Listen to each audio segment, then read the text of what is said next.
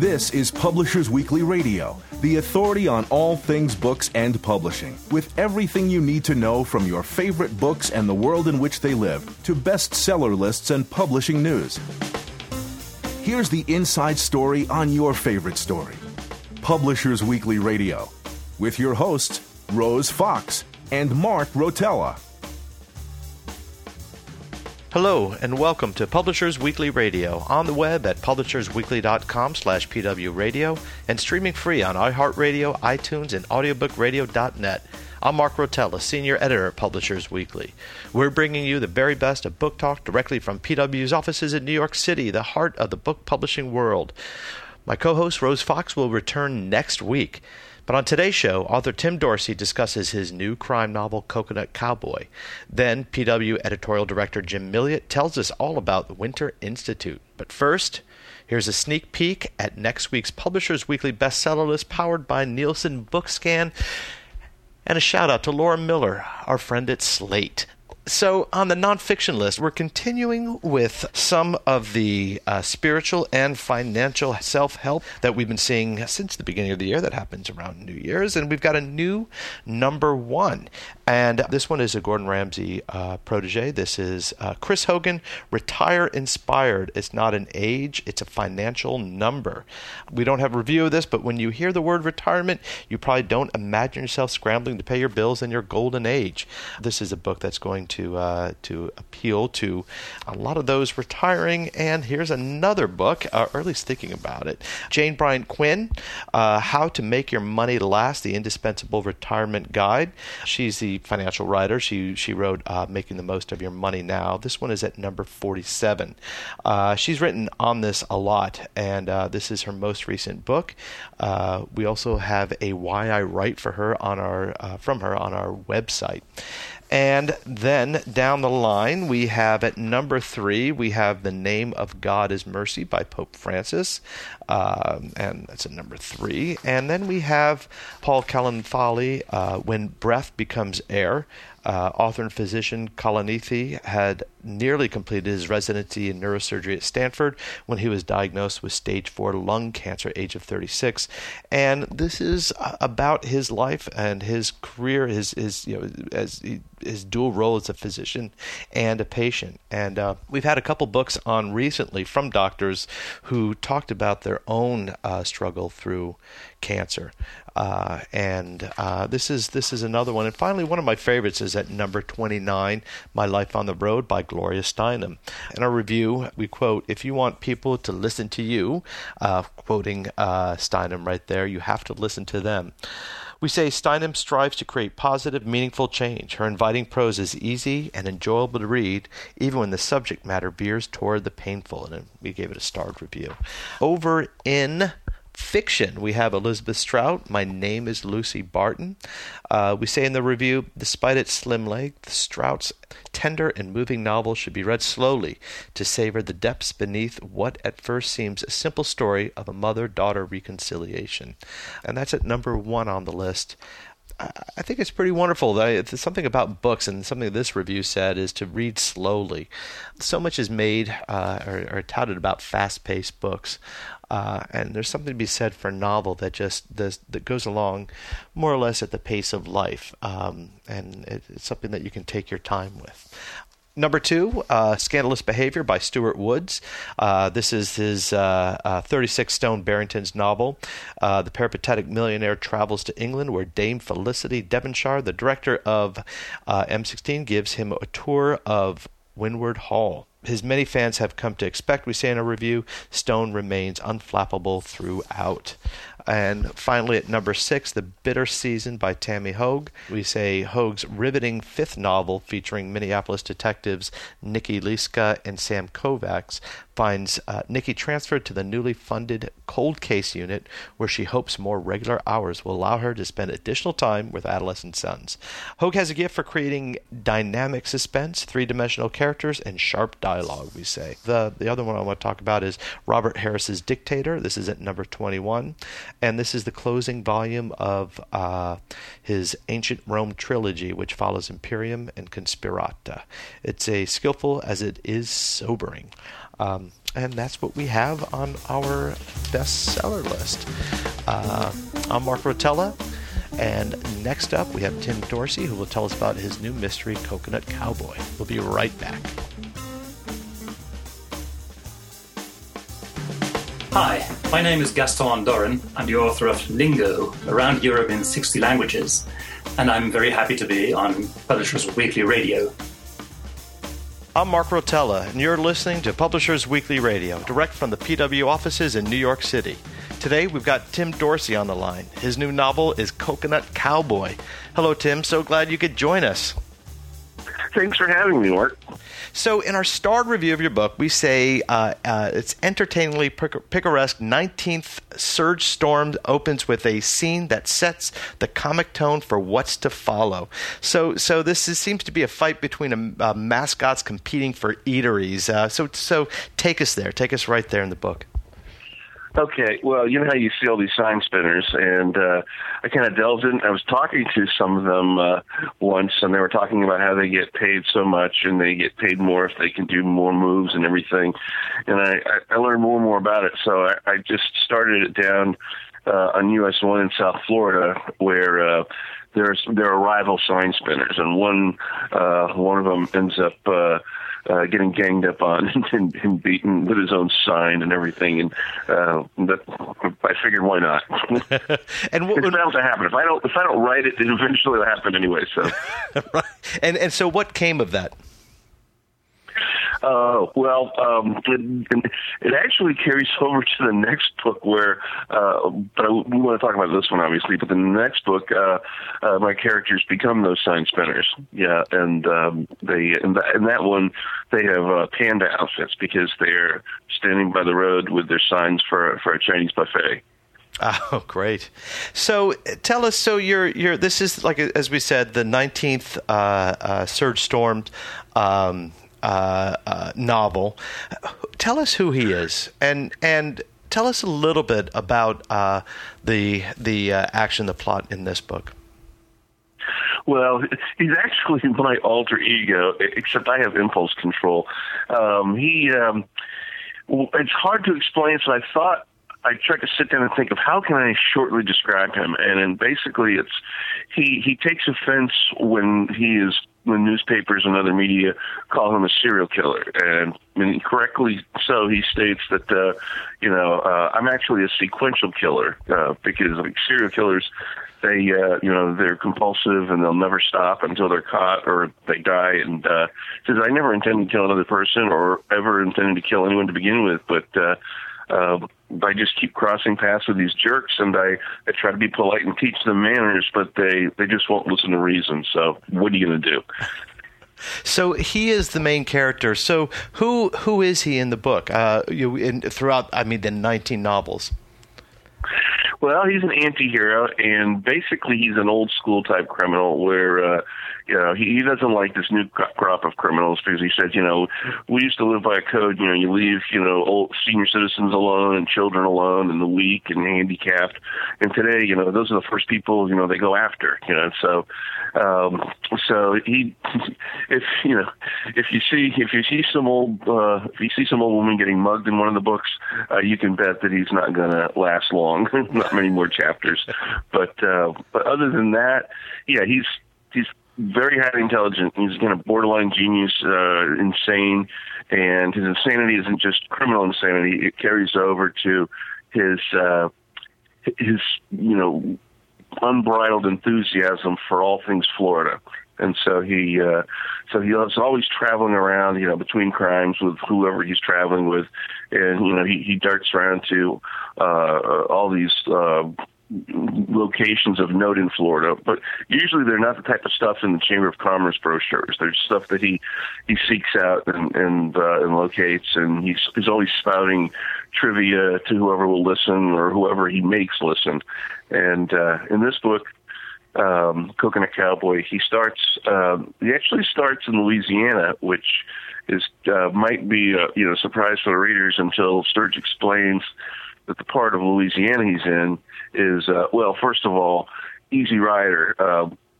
He explains all this. You don't have to have seen Easy Rider for this book, but that's what inspires him for this novel. The guys in Easy Rider, their goal was to get to Florida, and that was the end of their rainbow for them. And in the movie, however, they don't make it. They climaxes in Louisiana, and so he says, I waited for the DVD to come out and check the bonus material for an alternate ending, but no luck. So he goes over to Louisiana to sort of pick up the baton they dropped and to carry on their quest into Florida, searching for the American dream. And the thing is, some of the history that he finds out is that that part of Louisiana, the southeastern part, used to be part of the Florida Panhandle, and at one time was actually a separate country in the early 1800s. It was a separate independent nation within the United States. They had a full legislature and a constitution and a president and a flag and everything. And it was called the Republic of West Florida, which is all true. And so, to this day, there's a Republic of West Florida highway in that part of Louisiana. So he replants a flag to reclaim the land for Florida, and then he takes off down into Florida proper through the Panhandle and then down into the peninsula on his odyssey. And this odyssey in Florida reclamation is going to take him where? What is his ultimate goal? Well, his ultimate goal is the journey itself. I mean, that's the thing. It's not the destination; it's the ride. Right. And so he wants to go. He explains that in Easy Rider that they shun the interstates and they travel mainly just from small town to small town. With the exception of New Orleans for Mardi Gras. So, basically they're taking the roads less traveled, and they go through the countryside. And like, for example, one of the stops, he's got to go find, Greenville, Florida, and locate the childhood home of Ray Charles, stuff like that. Right. And he finds it. And I actually went up to the Panhandle, and I, kind of searched for it myself and found it, with the help of one of the locals. There was an old guy in a pickup truck who saw me sitting by the side of the road looking at a map, and he pulled over and asked me if he could help, and I told him, and he gave me perfect directions. So I put all that in the book, and that is actually the benefit of taking the trips myself and going to the locations. Is Sure. It adds flavor to it and details. So he starts there, then he continues on, and he goes. There's a music park way out in the sticks, in the North Florida.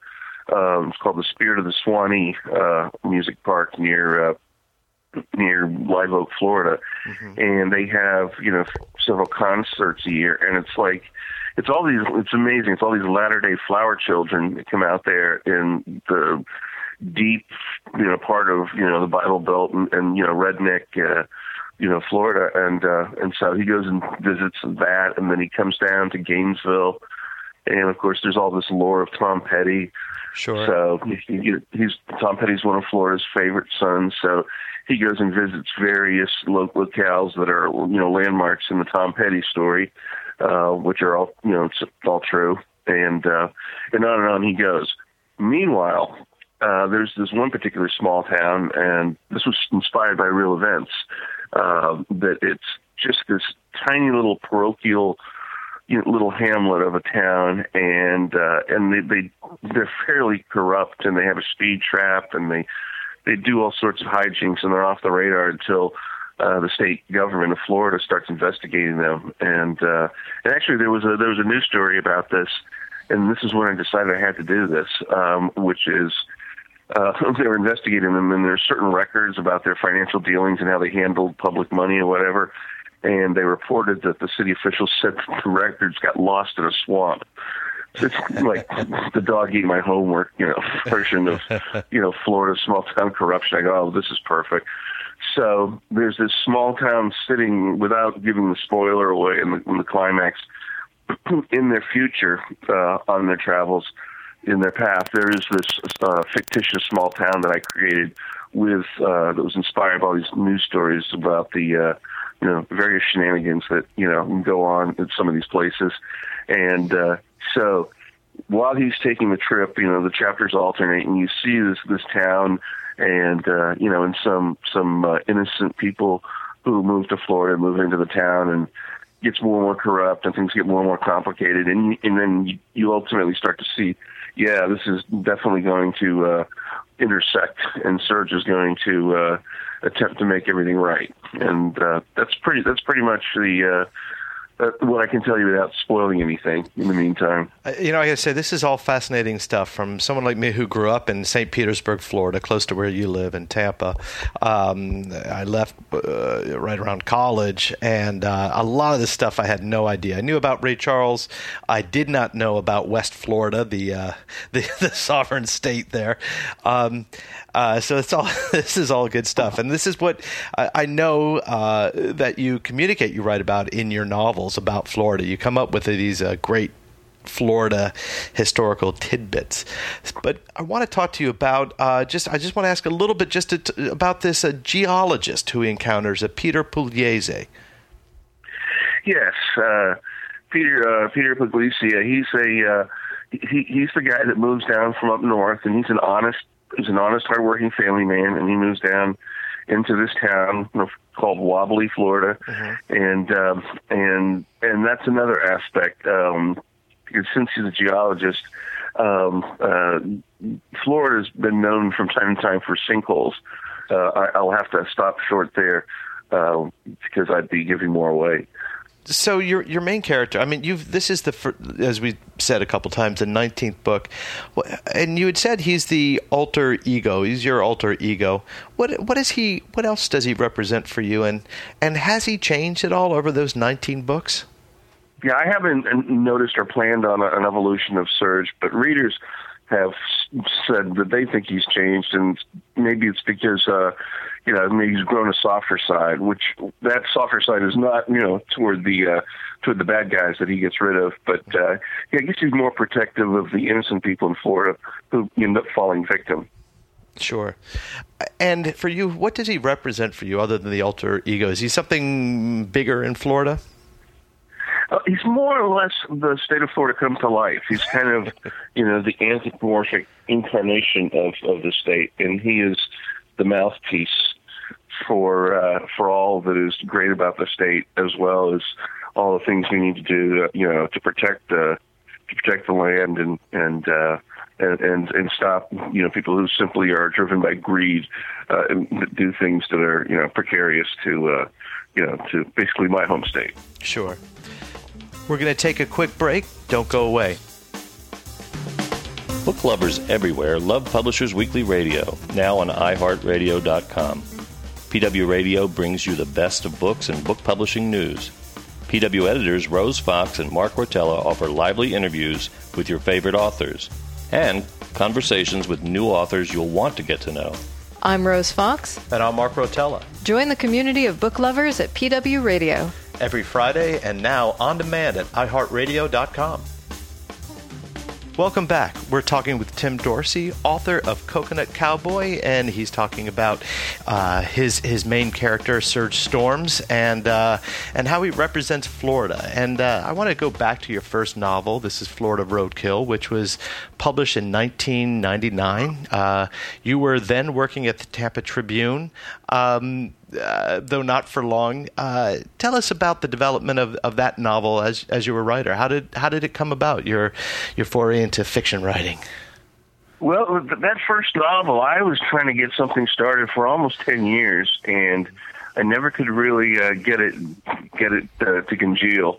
And I guess part of the problem was, I wanted to write, satire about Florida, and where everything kind of clicked was I was kind of not utilizing one of my, strongest, suits, which was my knowledge of Florida crime, having been, a reporter and an editor and covered trials and, crime scenes and stuff.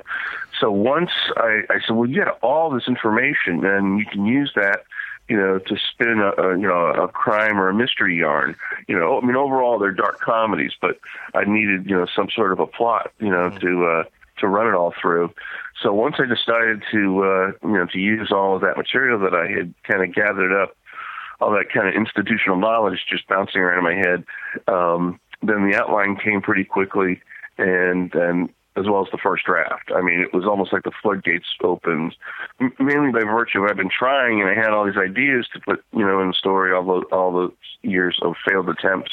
So once I added that last critical ingredient, the book just flowed from there.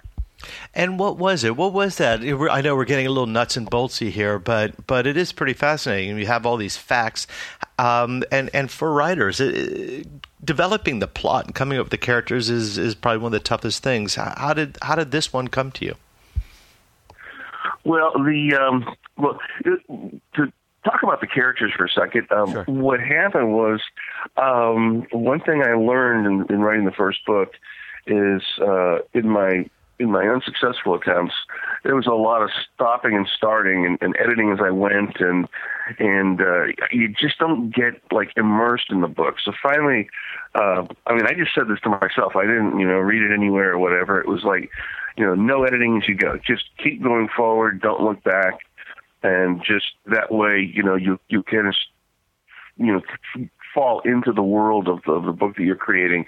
And that was critical. So as I went forward, my characters, the evolution that did occur was during the first draft, where my main character wasn't going to be my main character. He was just going to be this sort of larger than life villain. Mm-hmm. And as I had him, kind of like those James Bond villains, they're like Blofeld and Dr. No and Goldfinger. They're criminally insane and actually quite intelligent as well. So I started developing him along those lines, but then in between, as he's traveling around, he began ranting about Florida and its history, and getting in all these facts I wanted to get into the book.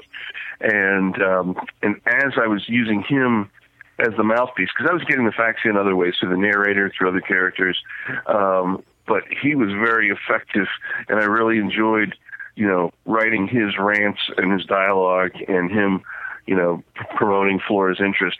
And it was probably about a third of the way through the first draft, and it was, because I had decided just go forward, don't stop, don't look back, that his part kept growing and kept changing in that first draft. And at a certain point, I said, he's what the book is about. Forget, the other main characters I started out with. And so when I did the second draft, I rewrote everything up to that point, bringing up his character and changing that first book around so that he would be the propelling force. Mm. Oh, wonderful. And as far as writers who've inspired you, I'm going to take a leap, say that perhaps Dave Barry and Carl Hiaasen to a certain degree, since you worked them in as characters in that first book. Yes, I had them play cameo roles, just very small cameos, sure, which was more of a tip of the hat, and but they were actually true events, because when I was traveling around, after I outlined the book, I actually took the trip along the route that I had mapped out for that first book, and I actually ended up. And here's another thing: there's multiple climaxes toward the end, but the first one occurs at the seventh game of the World Series in '97 that the Marlins won, and it was the first one that they won, and it just so happened that my travels took me so that I would be in Miami the day of the seventh game, and that was just pure, serendipity that they, won. They won and Cleveland won, and it stretched out until the seventh game. So me and my friend went by the game, just before the national anthem, looking for a scalper, and we got great tickets, very cheap, and we went in and that was, again, taking the trip that developed. And in one of the concession lines, I recognized Dave Barry. And so, I ran up to him with my ticket. And I go, "Oh, can I get your autograph?" And he said, "Sure," and signed it. But so I had Serge meet Dave Barry at the World Series. And then also on my route, and it was almost serendipity, Carl Hiaasen was on a book tour, and I was in downtown West Palm Beach, the night of the sixth game of the World Series, just before that. And he had just left the book signing as I wandered into the bookstore, not even knowing that it was going to happen. And so there was a stack of his newest books there that were autographed. So I bought one. But in the book, since I can take liberty, I had Serge go to his book signing, and get a book. So that was my way of getting those two in, which was pretty much natural because that's how my research trip flowed. So you're from, if I'm not mistaken, you're from South Florida originally. You spent some time up in New Hampshire and then came back to Florida. So you know Florida really well.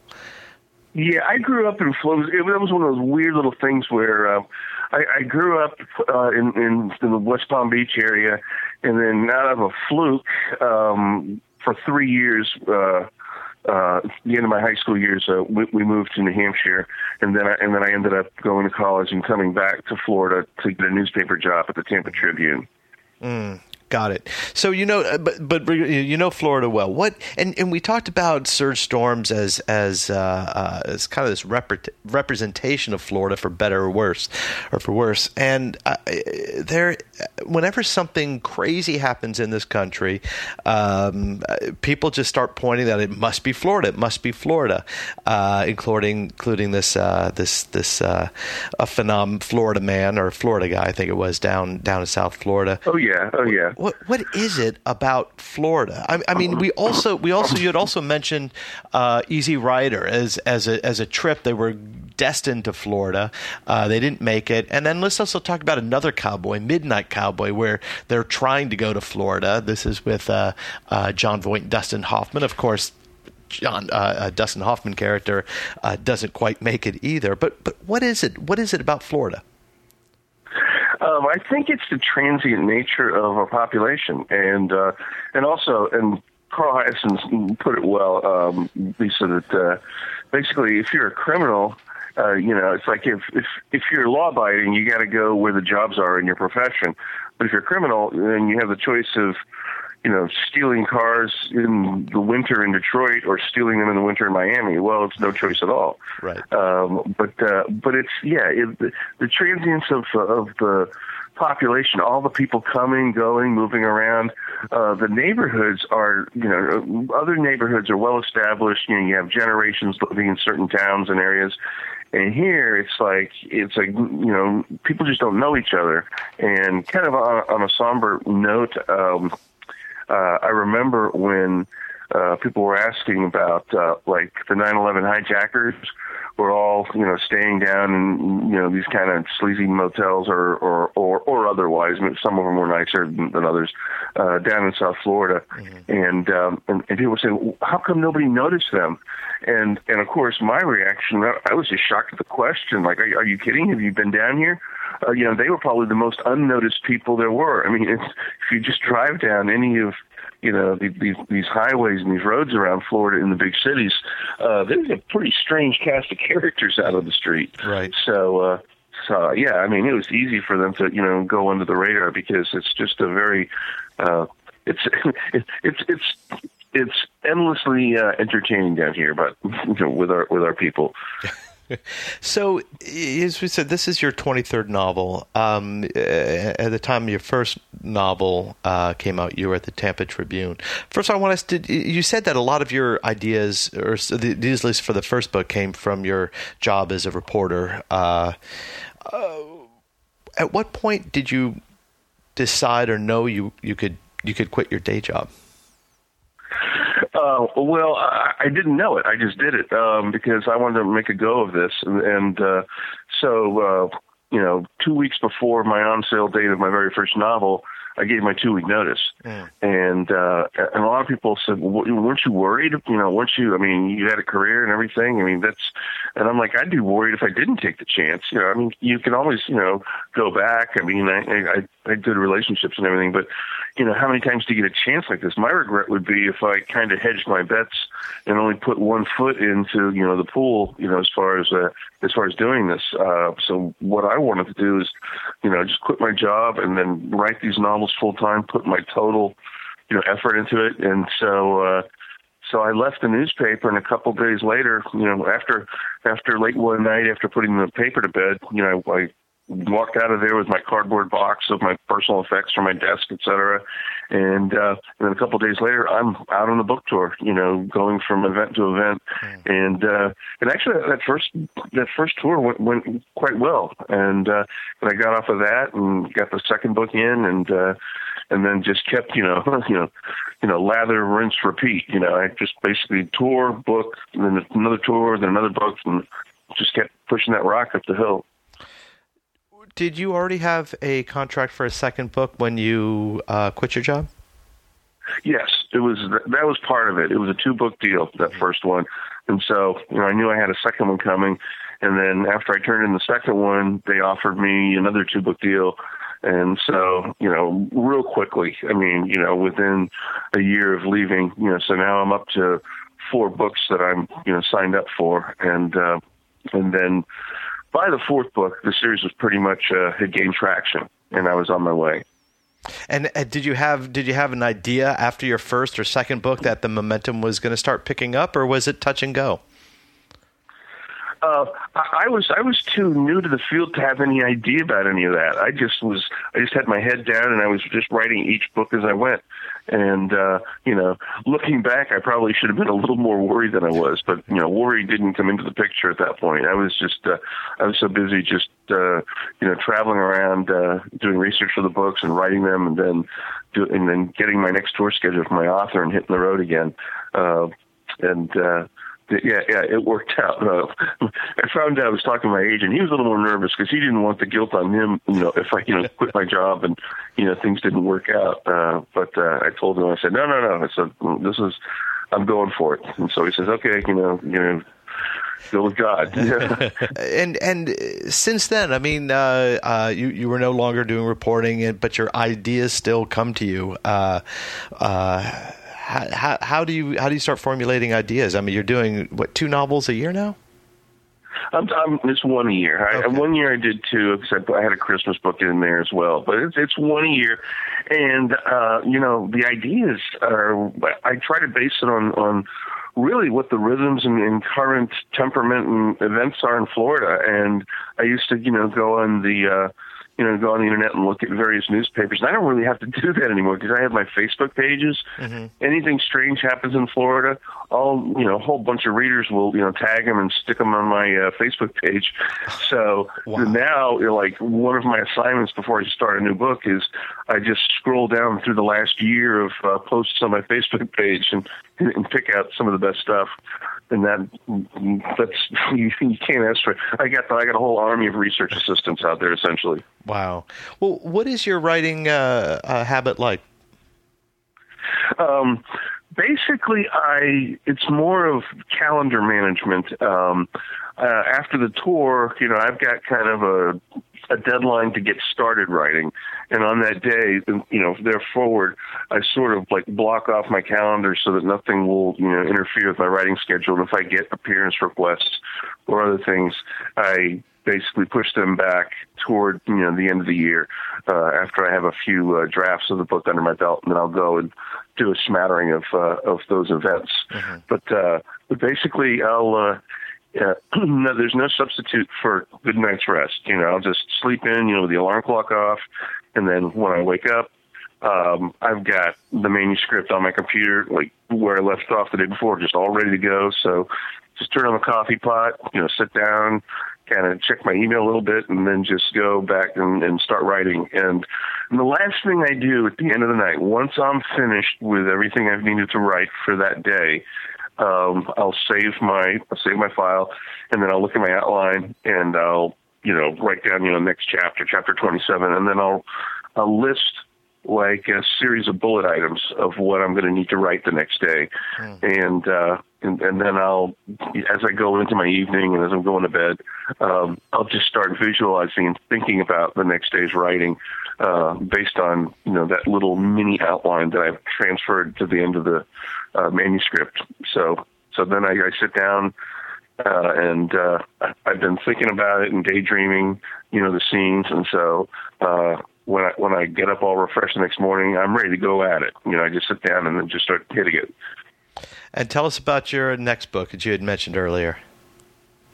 Well, the next book has it takes into it looks at like all these different facets of the Florida lottery, and basically the the lottery of itself. I had to go back and rewrite a bunch of it because of the Powerball. And thing, because suddenly it went over $1 billion. Like, and I go, oh, drafts. Now it's more interesting than this. So I went and did some rewrites. But there are all different things that have happened to the Florida lottery over the years. Well, Tim, we definitely look forward to that novel. Does it have a title yet? No, it's untitled. I've got some working titles in my mind, but so right now in my head I'm calling it Untitled. Well, we've been talking with Tim Dorsey. You can find his current new novel, Coconut Cowboy, in stores right now. Tim, thanks so much for joining us. I appreciate you having me on the show today. I'm Mark Rotella, and this is Publishers Weekly Radio. Next up, PW Editorial Director Jim Milliot tells us about this year's Winter Institute, so stay tuned. Hi, I'm Warren Zanes, the author of Petty, the biography, and you are listening to Publishers Weekly Radio. I'm Mark Rotella, and you're listening to Publishers Weekly Radio, direct from the PW offices in New York City. Every week we get insider info from Publishers Weekly editors and contributors, and today, PW Editorial Director Jim Milliot is here to tell us what's in store for this year's Winter Institute. Hello, Jim. Hey, Mark. How are you? Good, thank you. So, Winter Institute is this kind of like this unsung big deal. This is where I think the temperature of books seems to be taken at this. Am I right or am I wrong? Yeah. Well, this is the 11th year that they've had it, and it's put on by the American Booksellers Association. And it started rather modestly 11 years ago, as we said, out on the West Coast when the book convention, BEA, was being held in New York regularly, and they wanted to give people who couldn't come to New York, especially on the West Coast, a chance to get involved with ABA educational panels and meet some authors and publishers. So from that, it really sprung into this, must-go-to event for booksellers, publishers, and authors alike. And this year, it'll be in Denver, and they're expecting over 500 booksellers and then, a lot more authors and publishers to be there. So it's a 3-day event. How long is the event, and what actually happens there? Well, it kicks off Saturday with reception, and they're run Sunday, Monday, Tuesday. And it's really an educational conference in many ways. There's lots of panels on bookselling, how to be a better bookseller. It addresses all sorts of topics and issues, and we can talk about those in a second. But in addition to that, there are a lot of authors there. And it's designed to give authors and booksellers a better chance to get to know each other on more of a one-to-one basis. Right. Instead of BEA, which is the big convention, where there's a lot more of everything. There's a lot more authors, there's a lot more publishers, there's a lot more media, there's a lot more stuff going on. So that's really what it's designed to do. And they do try to focus on authors who could be particularly well-suited to be hand-sold by booksellers, if you will. I was just going to say, this seems pretty, what you just said is it's a smaller, more one-on-one, a more personal environment. And, I mean, really, it's the independent booksellers who are, hand-selling these books and creating local events for the author. And so it is a pretty wonderful thing then. Right. I've only been once myself, but we've gone pretty much every year. I'm headed this year to Denver if we don't get snowed out from New York here. Right. So we'll see. But yeah, when I was there, it was great. That was probably 6 or 7 years ago, and the topics were I won't forget. It was much more green involved. Booksellers were more worried about, how can you be more environmentally conscious around your store and all that stuff. And this was just probably a year or so before ebooks exploded and rocked everything. Right. And so what are the topics that might be discussed this one? Well, this year, as I think we've talked about here a few times before, independent booksellers are experiencing something of a rebound. Right. And it looks like by all rights that 2015 was another good year. Mm-hmm. So they're going into this, pretty optimistic, feeling that they've turned the tide on the future of independent bookselling, going by the wayside. But there are issues, topping one of which is online bookselling. I think, as we discovered over this past holiday season, Amazon had another great year, and more bookselling and more buying of anything was done online.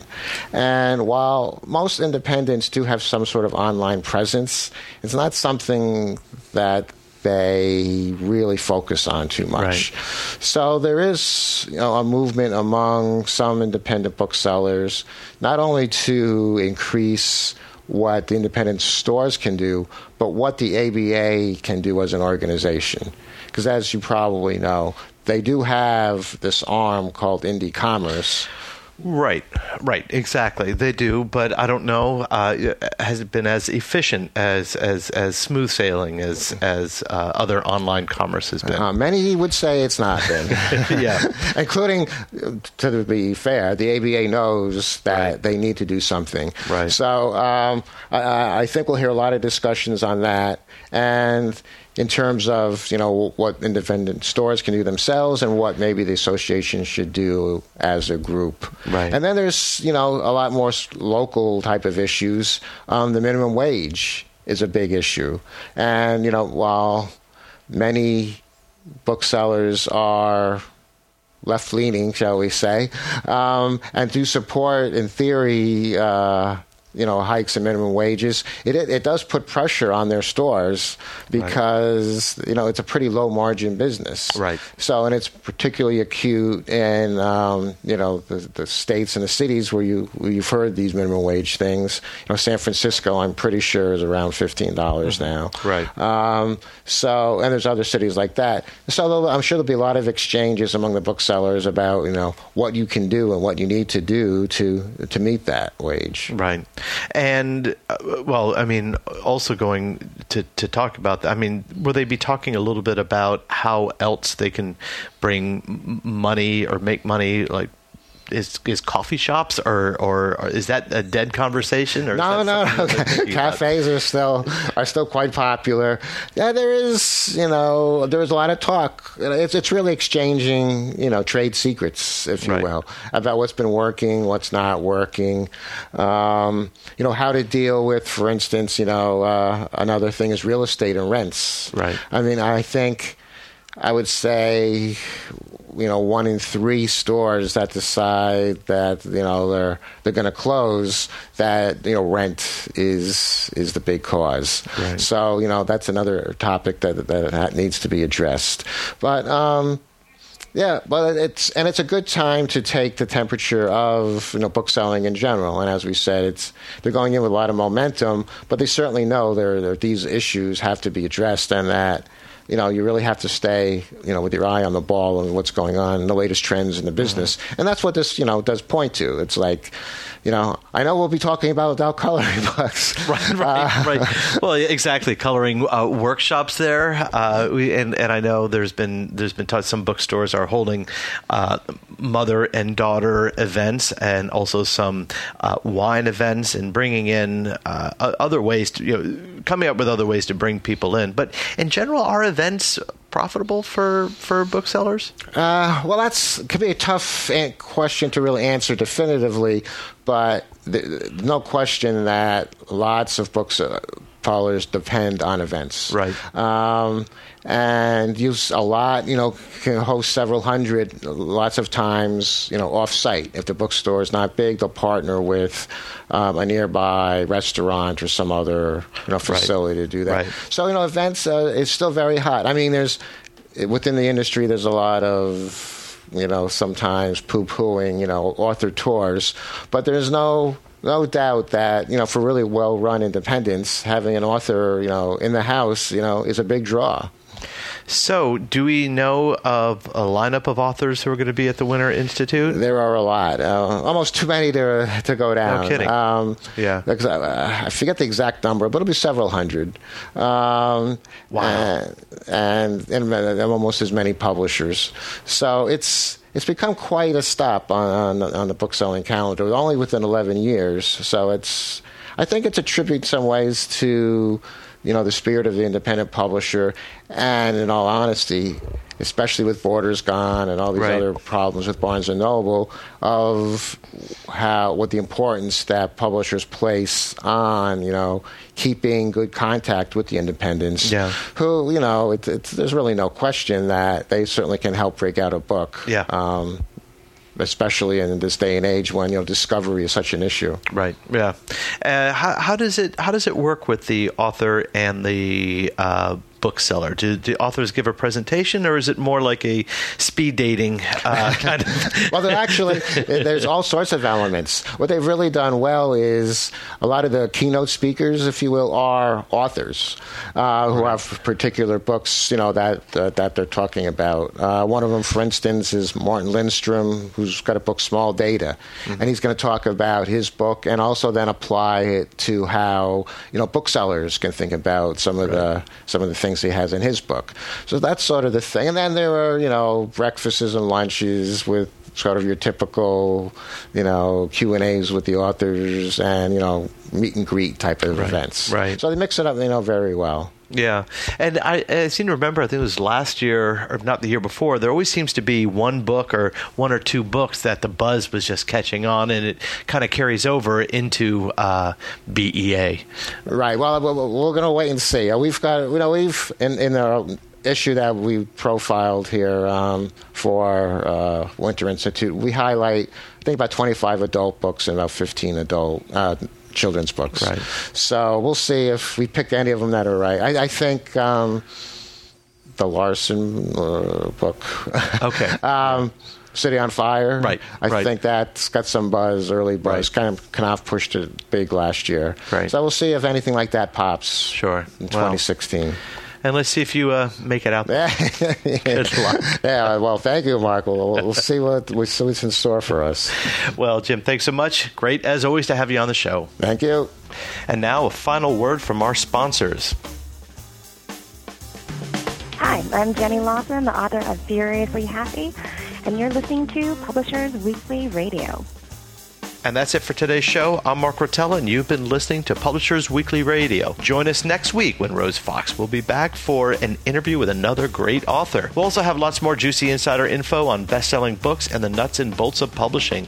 In the meantime, you can listen to this and every episode of Publishers Weekly Radio absolutely free at publishersweekly.com/PW Radio. Subscribe to our podcast on iHeartRadio and iTunes, and hear every new episode streamed live on audiobookradio.net. Check those sites every week for a brand new episode giving you the inside story on your favorite story. Thanks for listening. You've been listening to Publishers Weekly Radio Show.